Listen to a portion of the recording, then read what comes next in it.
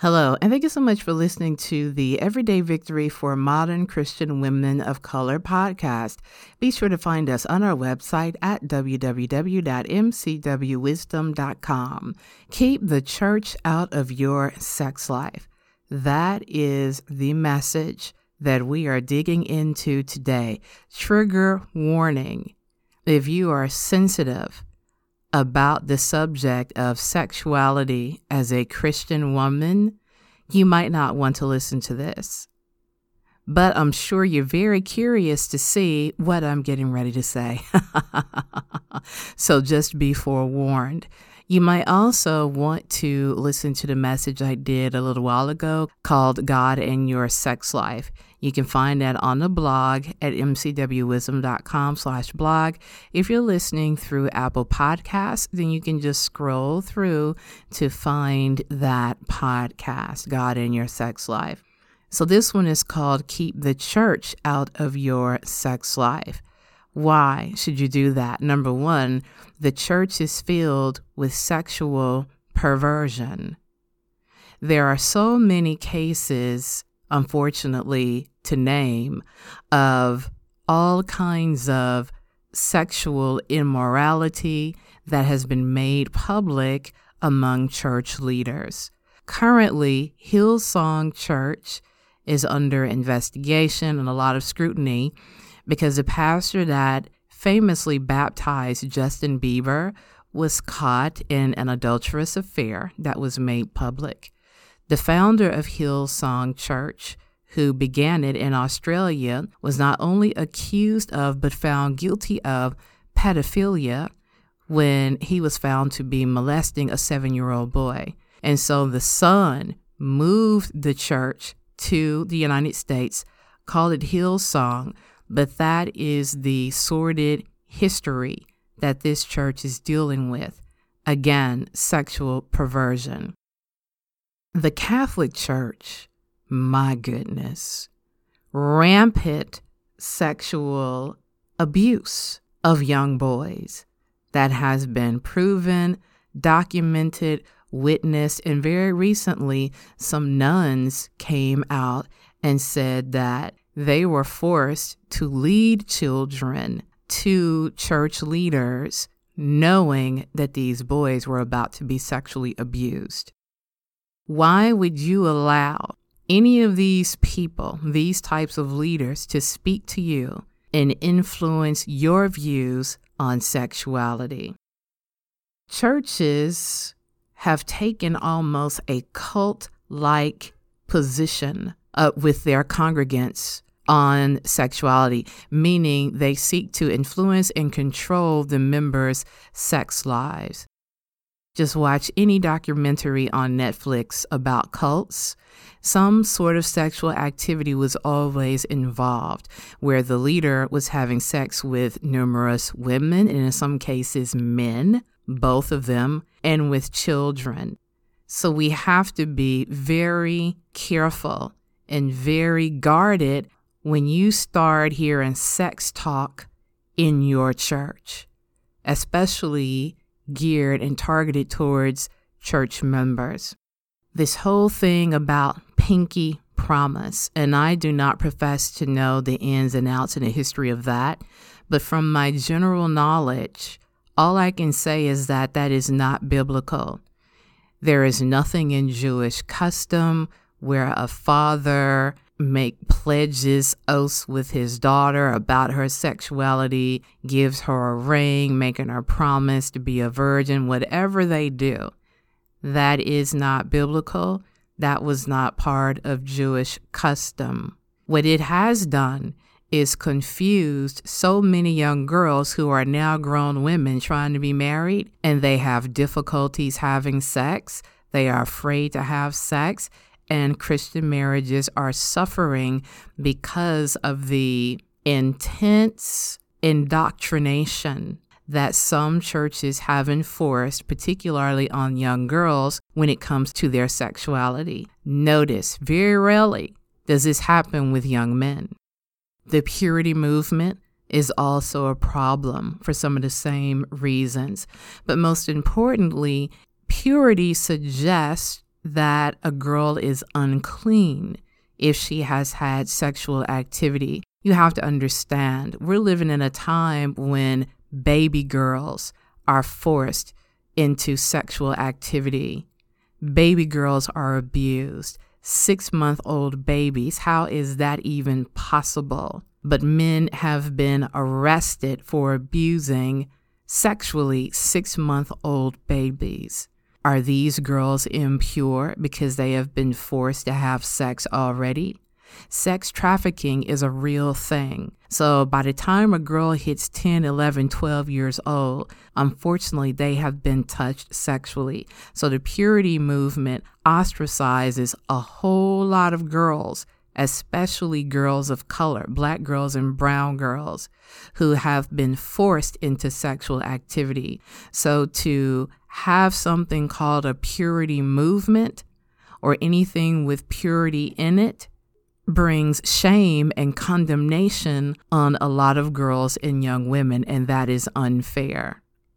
So if you have been involved in that or currently involved in anything with the term purity in it, rethink that, because you're hurting and isolating a whole lot of girls that Jesus wants to love and wants to save and wants to heal. And that should be our focus as members of a church and as followers of Christ, to heal, to be helpful, and to help one another be whole and live victorious lives in Christ. That should be the focus.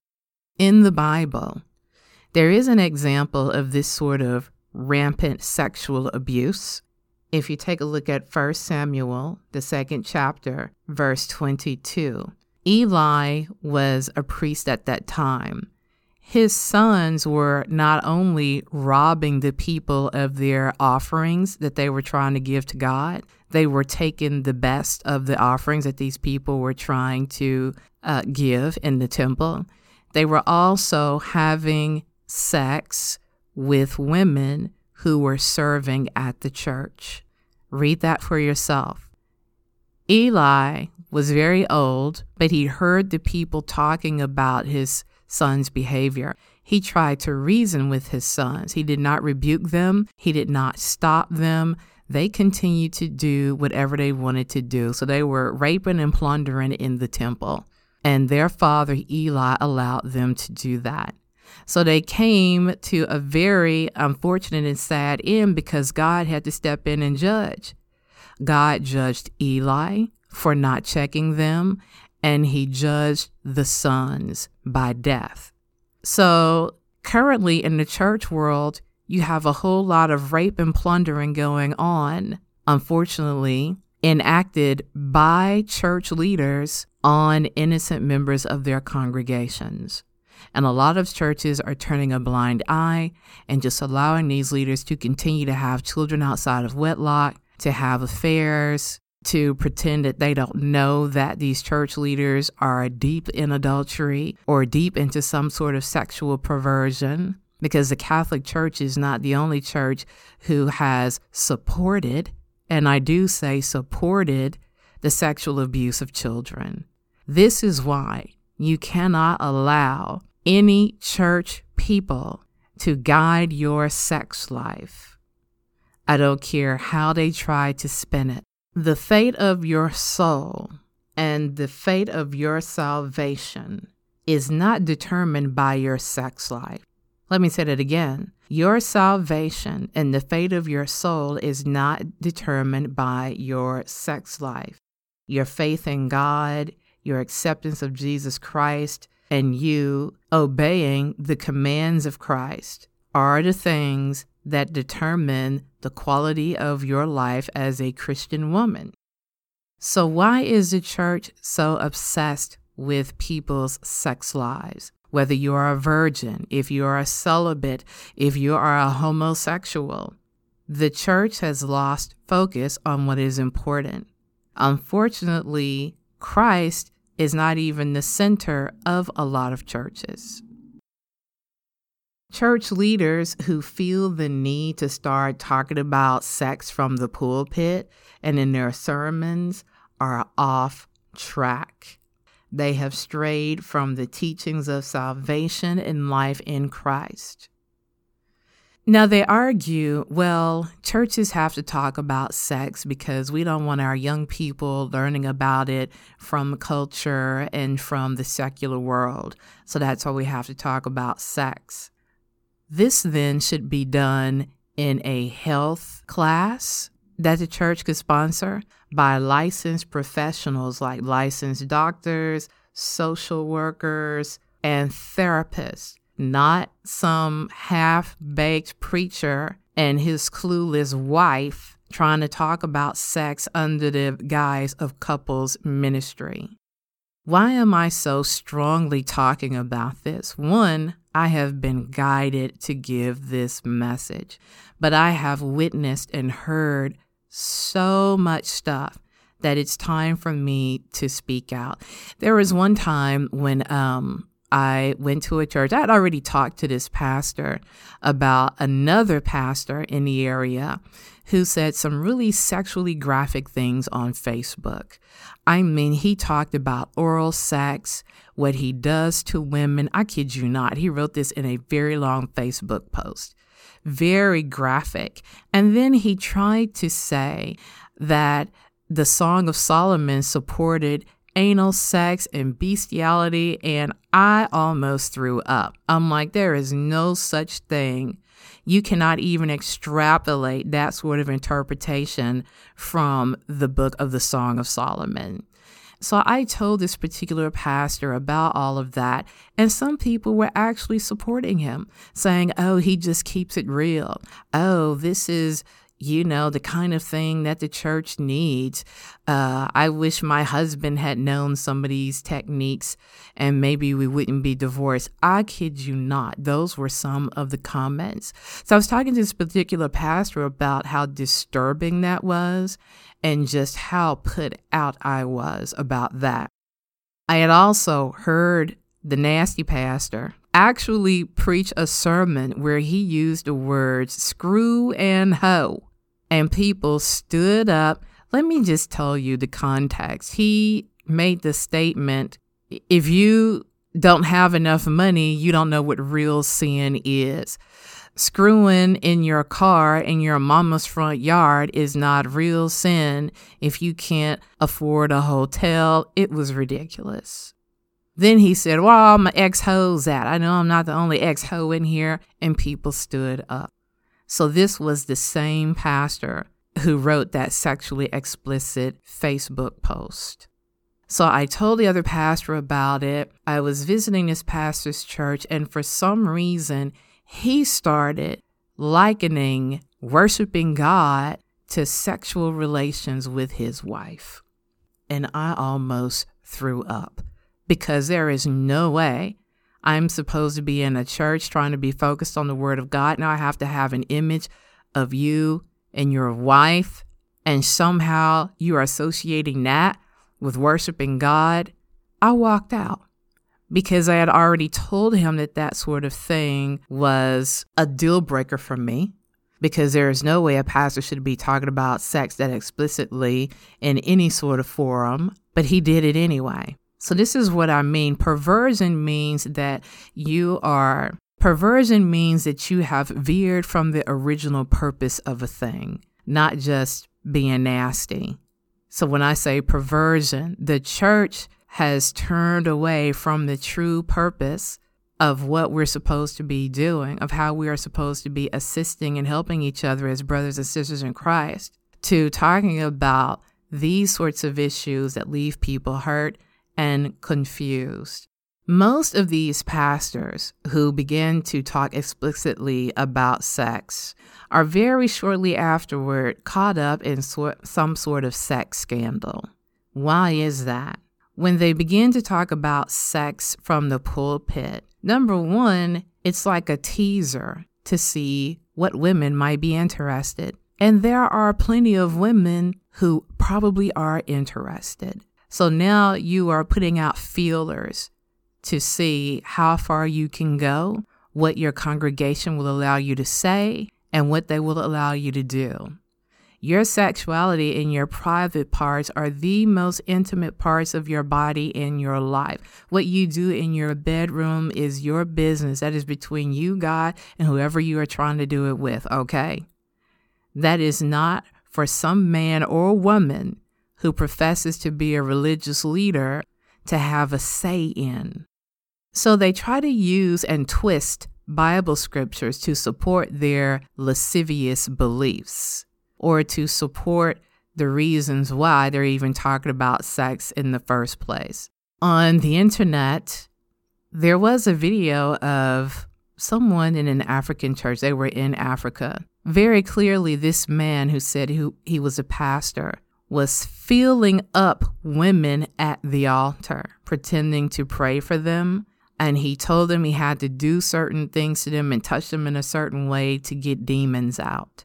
There are some misguided women who have had sex with church leaders, thinking it was holy sex because they were told it was holy sex since it was with a religious leader. And one man even told women in his congregation that that's how he had to drive demons out, was to have sex with them. And there are plenty of women who fell for it, who felt coerced to have sex with these men. That is perversion. But it happens so much to women and children in church. Again, you must keep the church out of your sex life. There is nothing biblical about a church leader having access to your bedroom, to your body, or to information about your sexual activity. That is personal, that is private, and you should never feel forced to share that information with anyone, especially in a church setting where the focus is supposed to be worship on God, not your private parts. Years ago, there was a female pastor who became very popular off of a sermon called No More Sheets. I mean, she skyrocketed to fame in the Christian world.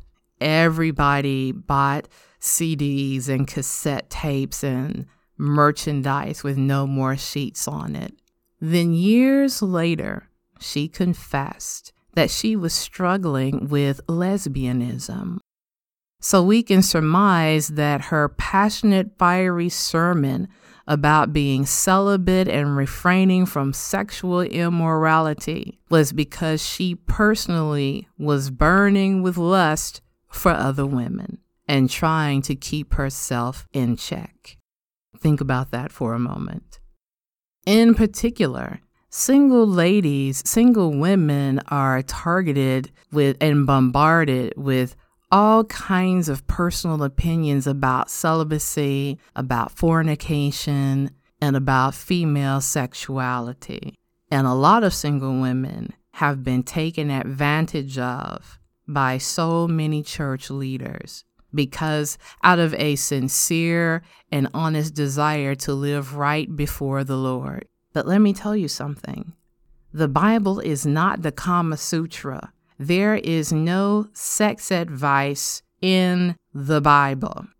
There are warnings and general principles of godliness, warnings about fornication and sexual immorality.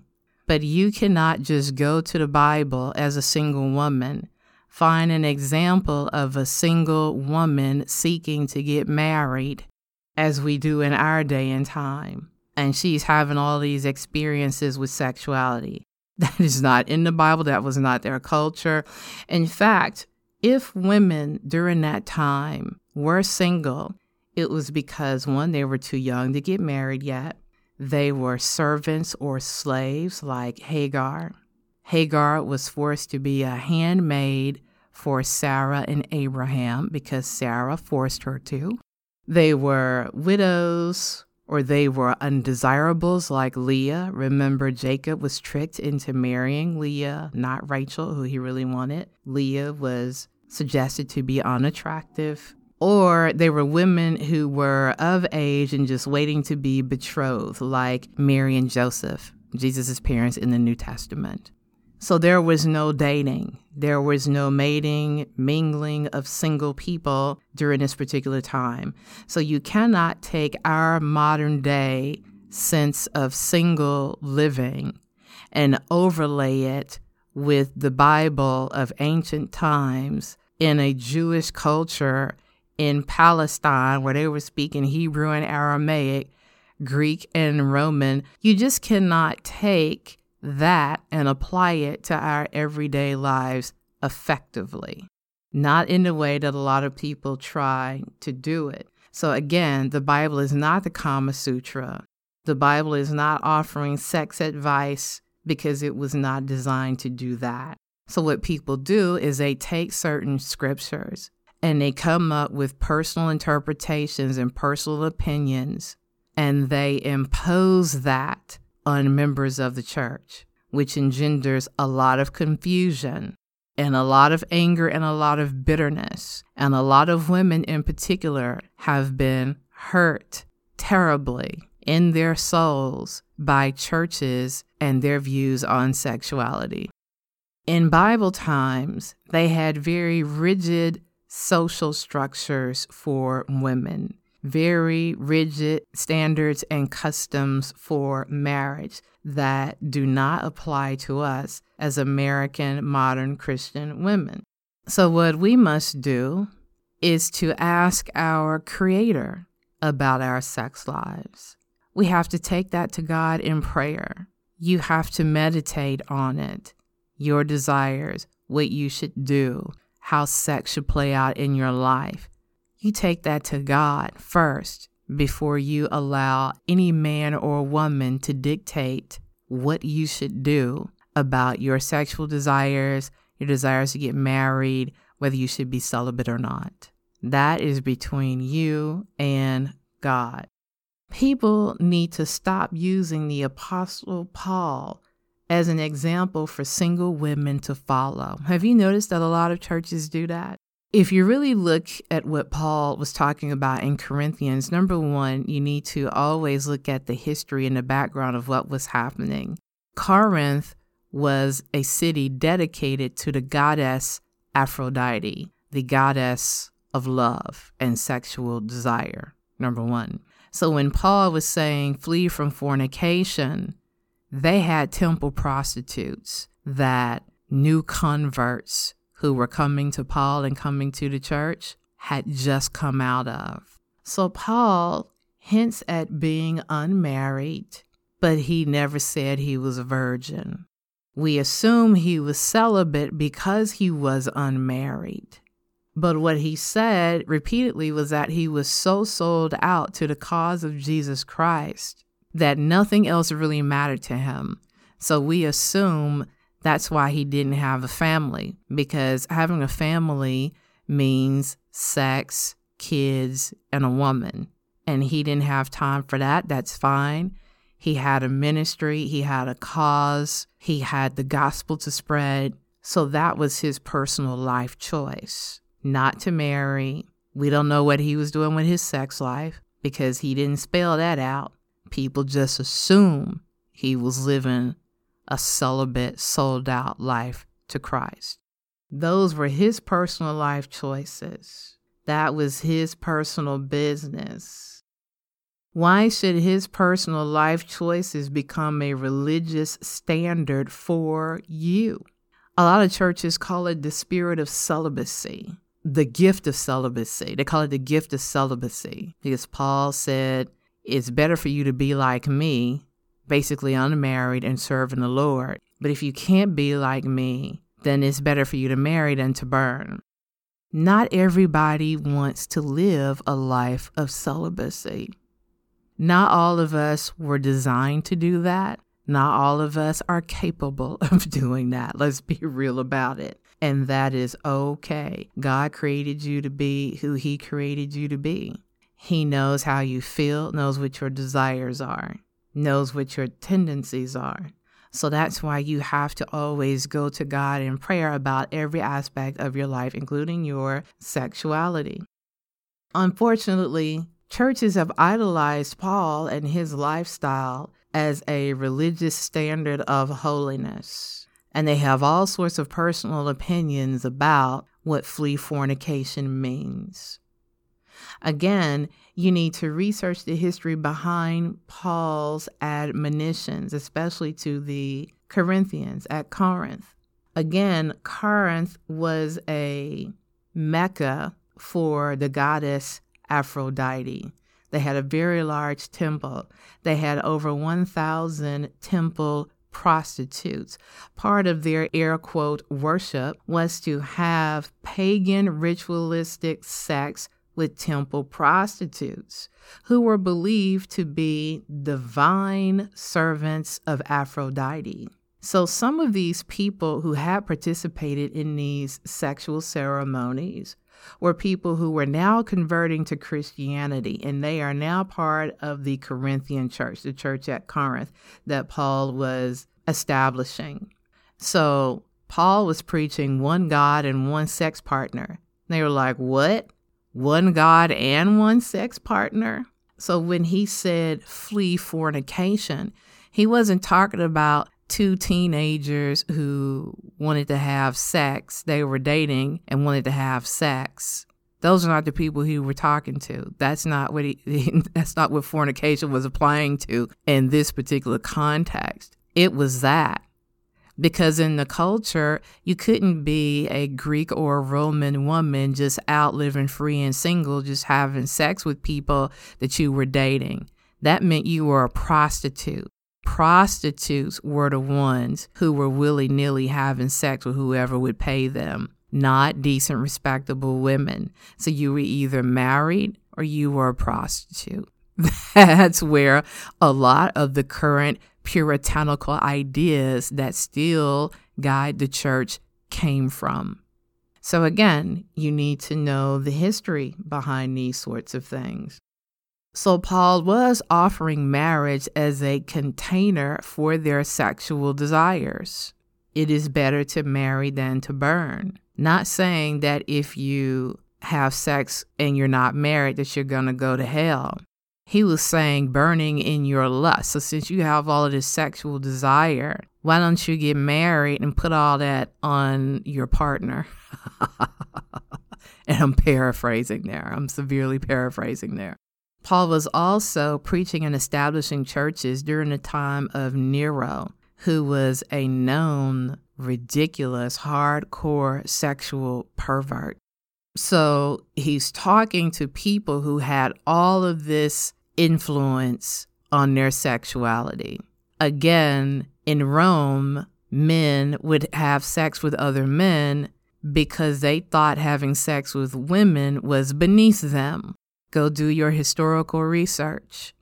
So the culture, that is the culture that Paul was preaching and teaching under. And this was the influence that a lot of these new converts were under. So when he talks about marriage and fornication and flee youthful lust, it was because so much sexual perversion was going on. And he was trying to curb that. So a lot of people take that verse, it is better to marry than to burn, out of context. And a lot of women have gotten married for the specific purpose of having sex. Because, well, if I want to have sex, then I have to be married. There's a comedian, Sherri Shepherd. She's 53 years old, but she admitted that her problems with having sex, even as a 53-year-old woman, stem from her overly religious upbringing, dogmatic upbringing, where you were not supposed to have sex until you got married. And she said that mentality drove her to marry the wrong people. And on top of that, she never had a satisfying sex life with those men because she got married for the wrong reasons. She waited until she got married to have sex and then discovered that sex with them was not satisfying. So again, she allowed those dogmatic teachings of the church about a woman's sexuality to influence her decision-making, which resulted in 2 divorces. Think about that. I remember watching the ID channel, and they have fatal dating and fatal marriage shows. But I remember clearly the story of this woman, African American woman, who was perfectly nice. She was a church goer. She was single, but she had a daughter. So she was a single mother. And she met this man who was freewheeling and, fun, and just really woke her up and wanted to wake her up sexually. So she felt like they needed to get married, and she did. She married that man who turned out to sexually abuse her daughter and kill the daughter. So partly she married that man because of her ideas of needing to be married to have sex, and it resulted in the murder of her child. And she just said in her post-interview, "It was just me and my daughter, but I allowed this man into my life, and this is what happened." How is this of God? How is this helpful? How are the church's ridiculous ideas on sex and sexuality helpful in situations like these, if they cause situations like these? So again, there is a lot of misinterpretation of Scripture and a lot of unfortunate twisting that puts people, especially women, in terrible situations over sex. Man-made, puritanical doctrines about sex. And in that regard, the Puritans were fighting for religious freedom. Number one, they were revolting against pagan practices like Christmas that involved sex. They wanted the right not to have to participate in those pagan rituals and not to have sex with all kinds of different people, ceremonial sex. So as a result, they developed these really rigid, strict rules about a woman's dress code so that she would not stir sexual desire in men, and having to be married and having to just have one sex partner. Go back and look at the history for yourself. So Puritanism was an effect of a lot of paganism that was happening in the church. So again, unfortunately, the burden of people's sexual hang-ups in the church are placed on women, to the point that women have misguided ideas about their bodies, about their sexuality, that have put them in some difficult and uncomfortable experiences. Because what happens is a lot of women revolt against all of that, and they just become freaky leaks, right? They become promiscuous. But promiscuity can lead to a whole lot of physical and emotional problems. So on the one hand, the church tries to scare you out of having sex to protect you, but in the end, it just winds up damaging people mentally and emotionally, and in some cases, physically. So the Bible does give general life advice like do not commit adultery. That's a commandment. Flee fornication, flee youthful lust, because a lot of that can get you in trouble. Adultery can get you shot. Fornication can lead to social diseases. Lust means you are not in control. Lust means you have no self-control over your sexual desires, and that definitely puts you in a whole world of trouble. So that advice is to keep you and protect you, to keep you from making horrible decisions that are going to affect the rest of your life. So there are very real spiritual reasons to not engage or perhaps to be celibate, but you have to come to an understanding of that for yourself, and you have to be very prayerful, and you have to take that to God in prayer. You have to seek your Creator about that, the one who made you. You belong to God, so you must consult God about every aspect of your life. I've said it before, I'll say it again, including your sex life. Do not consult fallible men or women who are prone to mistakes and misinterpretations about your sex life.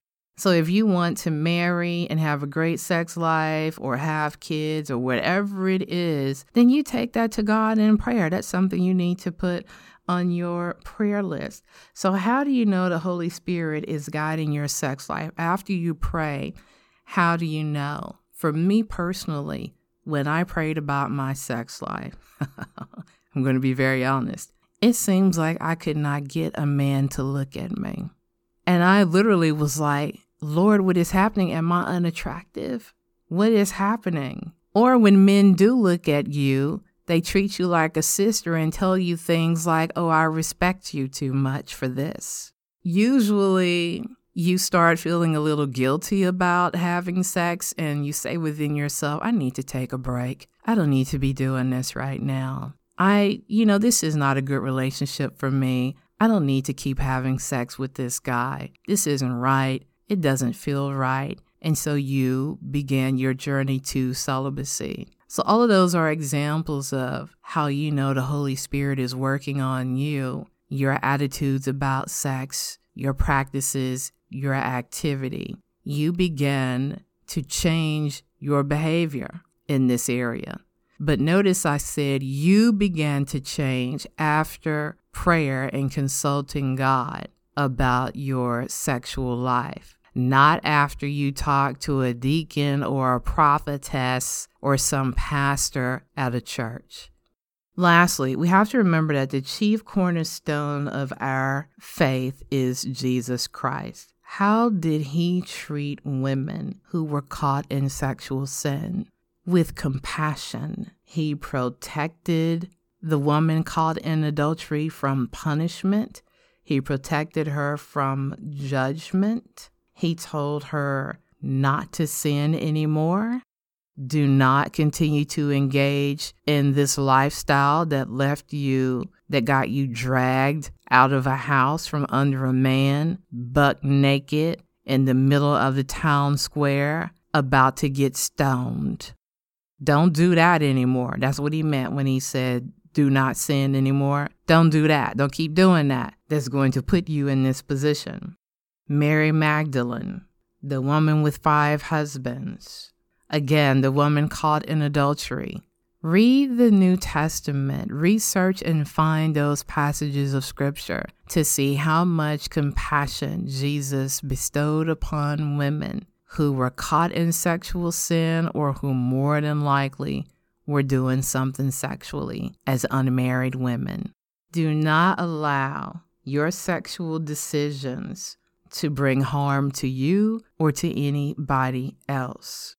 And remember, it is a privilege for you to choose what to do with your body and what to do with yourself sexually, because so many women around the world do not have that ability. They're forced into sex trafficking. They are forced to get married at 12 years old. Little girls are forced to have babies at 10 years old. So remember, it is a privilege to have agency and independence when it comes to your sex life. So this was a very strong message. You can go to the blog post to study the scriptures, to find the scriptures and study them for yourself. So hopefully this has been helpful to you. Hopefully this has inspired you to reconsider yourself as a sexual being, your practices, and your desires. And hopefully, if you didn't know you could pray about these things to God and get an answer, you definitely can. So don't forget to head to the website, www.mcwwisdom.com. We've got a prayer book. We have a prayer journal. We have other merchandise and other podcasts to help you achieve everyday victory in your Christian life. Again, that's www.mcwwisdom.com. Again, thank you so much for listening, and God bless.